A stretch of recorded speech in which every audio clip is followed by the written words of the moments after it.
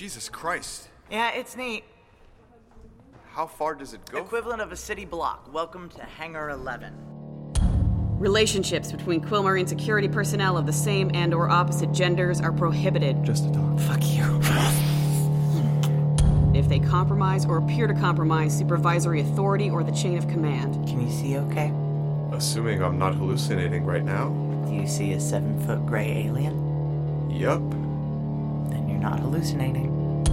If they are or are perceived to be exploitative or coercive in nature, or if they create an adverse impact on discipline, authority, morale, or mission implementation. A lot of people work here. We work here. Does everyone understand?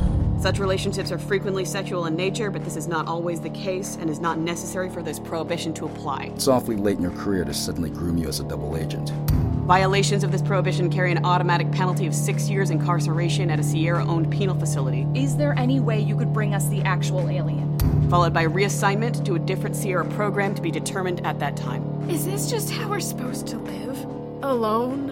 Until we die? Tor Labs presents Steal the Stars by Mac Rogers. Produced by Gideon Media. Pretend I'm kissing you so hard it hurts. Pretend I'm kissing you so hard it hurts.